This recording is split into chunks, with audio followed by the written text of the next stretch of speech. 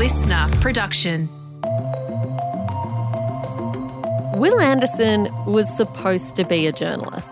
He graduated top of his university class and landed a prestigious gig in Canberra's press gallery. But then, fate intervened in the form of a colleague who told him to go and do what he loved. Wil Anderson! And lucky for the rest of us, Howdy! that was comedy. I love that people are excited about that. Aussie, Aussie, Aussie! Wil is an award-winning stand-up comedian, radio and TV host, writer and podcaster. If you had your time over, you wouldn't call podcasts because it makes them sound dinky. Yeah. It's still not a real radio show, is it, your little podcast? You have probably seen him on stage at a comedy festival, heard him waxing lyrical with famous guests on Willosophy, or unpacking the world of bogus advertising on Gruen. The ads wouldn't say it, but they all wanted to show it. Suddenly, every ad had empty streets and, weirdly, some random guy humming. Later in the show, the weekend list. But first, here's my conversation with Wil Anderson as I get the chance to turn the microphone back on him and ask the questions he has asked countless celebrities, comedians, and writers over the years. Does the man behind the Willosophy podcast have a life philosophy of his own? Wil Anderson, welcome to the Weekend Briefing. I'm so delighted to have you here, mostly because we're finally turning the tables, because I've been interviewed by you before, but we've never done it the other way around. In fact, you've been interviewed by me twice previously, so I do have the unfair advantage in that I've asked you a lot of questions already. So they could be coming back my way. I'll get a really good indication of how much you enjoyed the questions I asked you by the nature of the questions you asked me, I imagine. Let's start with the fact that at the end of 2019, you quit your radio career. Then there was this global pandemic business that began. Was that a good career change for you? Well, clearly it wasn't. They say the secret of comedy is timing, and I decided in 2020 I was going to do not one, not two, but 3 different touring shows and tour all over Australia and then tour all over the world. But I think the old line is, how do you make God laugh? You tell him your plans. Well, I don't really believe in God, but I do believe in the idea of not making many long-term plans anymore. That must have been, though, to pause for a moment, a real blow, because for so many in the entertainment industry, 2020 was going to be their year. It was either a breakthrough year or for you a chance to go back to doing what you absolutely loved and touring in a really big way. How do you come back from that? What's your kind of bounce back approach? Well, certainly it was very shocking to comedians in particular, which is my area of expertise. And because, of course, the announcement was made 2 days before the end of the Adelaide Fringe. I remember it distinctly. It was Friday the 13th when they cancelled the Melbourne International Comedy Festival. For the majority of us, the majority of comedians, the biggest month of our year is the Melbourne International Comedy Festival. More people go and see comedy in that month than pretty much see comedy for the rest of the year combined. And you have over 600 shows by independent artists mostly. And I think it's most important that you do highlight those who were about to break through, those who were about to go to that next level, because that's who I feel for the most. That person who was about to go from a 100-seat venue to a 300-seat venue, that person who was about to know what it was feeling like to go from a 300-seat venue to suddenly seeing their face all over the television and the radio, that this would be their career opportunity. This would be that moment where the trajectory that they'd worked so hard on in the last 3 years, 5 years, 10 years was suddenly going to pay off for them. And for that to have been put on hold for a year, like incredibly tough for those artists.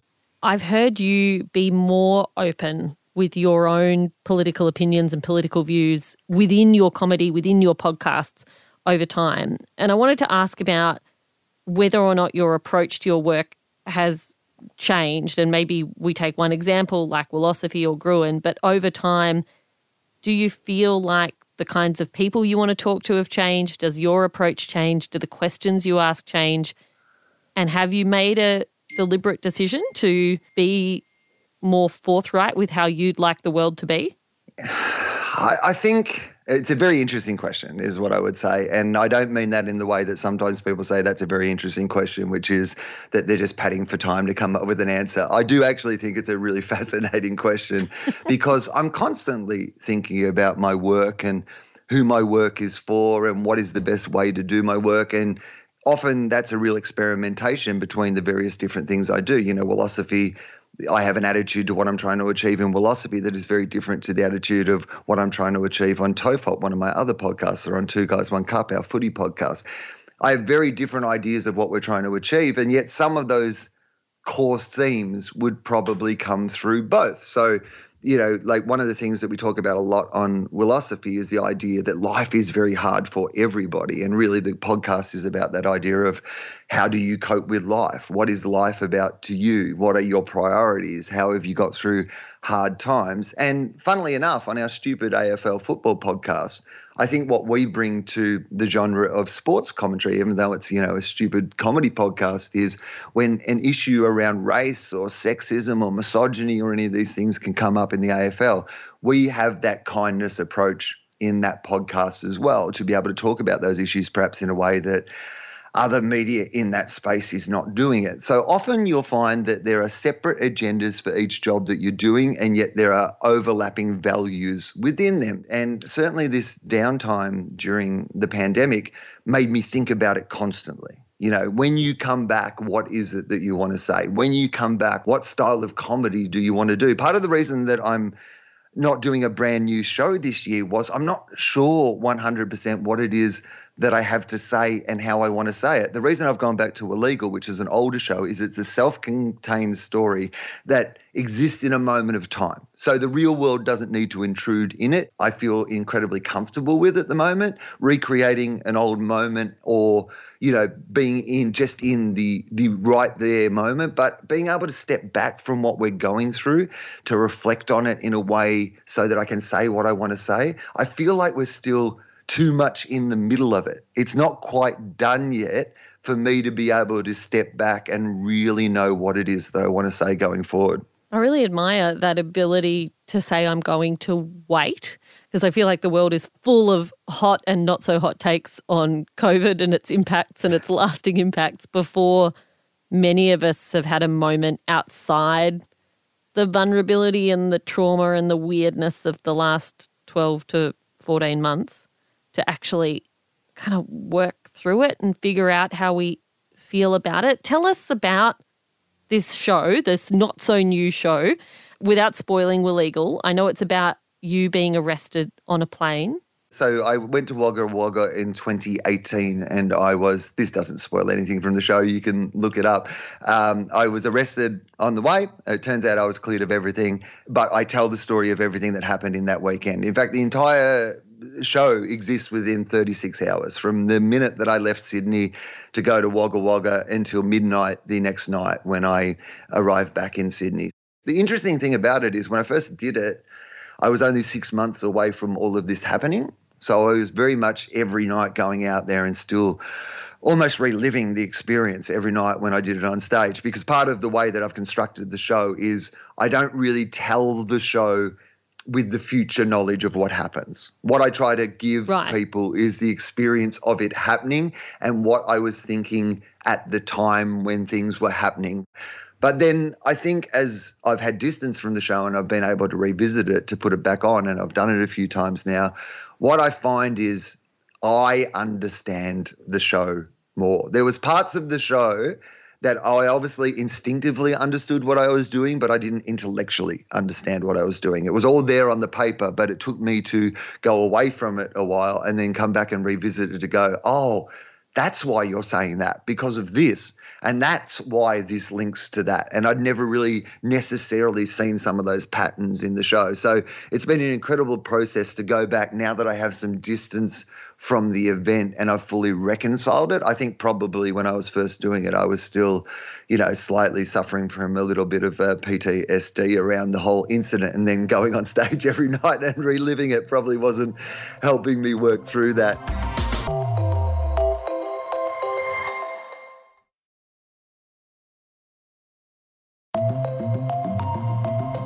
Wil, do you have a philosophy in life?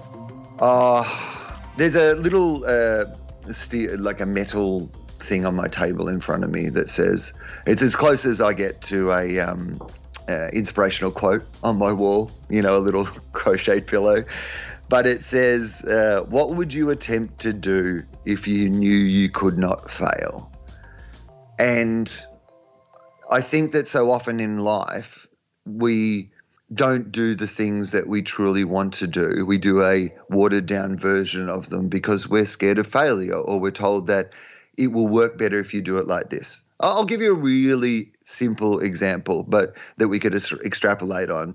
Wilosophy is often a 2-hour podcast. Now, anyone who works in broadcasting, anyone who's researched, how long podcasts should go for will tell you 20 minutes, not a good 40 idea. minutes. But it's a pretty popular show. I would argue that the reason it's a popular show, the reason that people connect with it is because it is 2 hours long. Maybe not that they listen to all 2 hours, but that I sit down and have a 2-hour conversation with somebody, and that enables me to get to that moment within those 2 hours that you can't necessarily get to in 20 minutes of conversation. So sometimes you've got to think less about whether it will be successful, and you've just got to think about what is it that I really want to do. Listeners of Wilosophy will know that I asked that question in a little bit of tongue-in-cheek because it is a question you ask all of your guests. One of the other questions you always ask on Wilosophy is you ask your guests to introduce themselves. You ask them who they are. And I want to ask, how do you define yourself? Do you define yourself in relation to the people around you? Do you define yourself by the job that you do or you're doing at the time? How do you answer that question? If I were to answer the question, I would answer it the way that most people answer it, which is by what you do.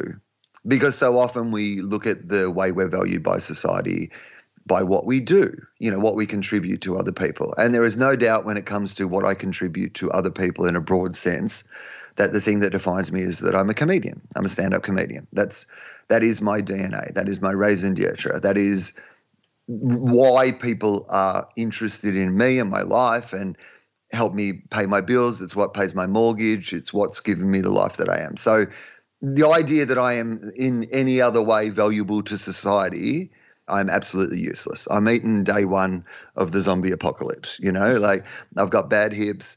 I can't get away from anybody. I can't do manual labor. I am terribly uncoordinated. I don't have any transferable skills other than being a comedian. So hopefully I have a bunch of friends who, would value my contribution to our friendships externally to what it is that I do for a living. But yes, I like most people, probably define who I am as a human being by what I contribute to society.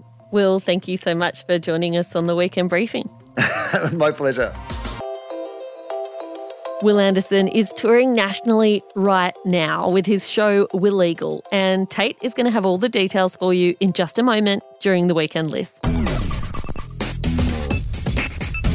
Welcome to the Weekend List and welcome to Tate McGregor. Tate, let's start with Wil Anderson. Where can we catch Illegal? Well, he's going to be at the Melbourne International Comedy Festival. As he said, tickets are on sale now and runs from the 6th of April through to the 18th of April. So make sure you buy those because it sounds like one hell of a ride. It's also a little bit nostalgic, right? This is the show that Wil and a whole bunch of comedians did not get to do last year because of COVID. So let's get out there and, give them some cash. Support some comedy. Jamila, what have you been up to this week? What are you vibing with? I have just endorsed a new book called Emotional Female by Penguin, and the author is a young woman called Yumiko Kadota.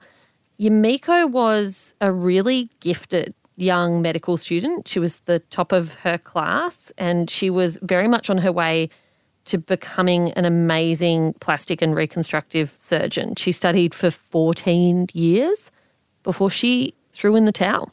She said that her life was too much. It revolved around work. She completely burned out. She found medical school and the medical industry sexist and racist, and she walked away. It is quite the book and a really compelling, revealing read. What a tough industry. I want to lighten it up with an EP that's just been released yesterday. It's a self-titled debut EP by Indigenous artist Budjera. He's a 17-year-old budge-along guy, and he's being mentored by Matt Corby. So if you're a fan of Matt, I 100% believe you'll love this up-and-coming artist.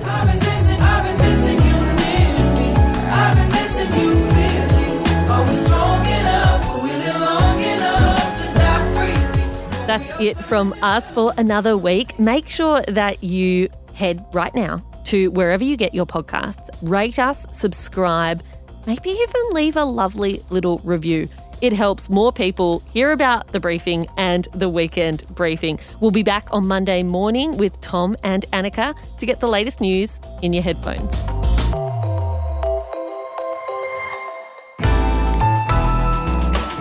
Listener.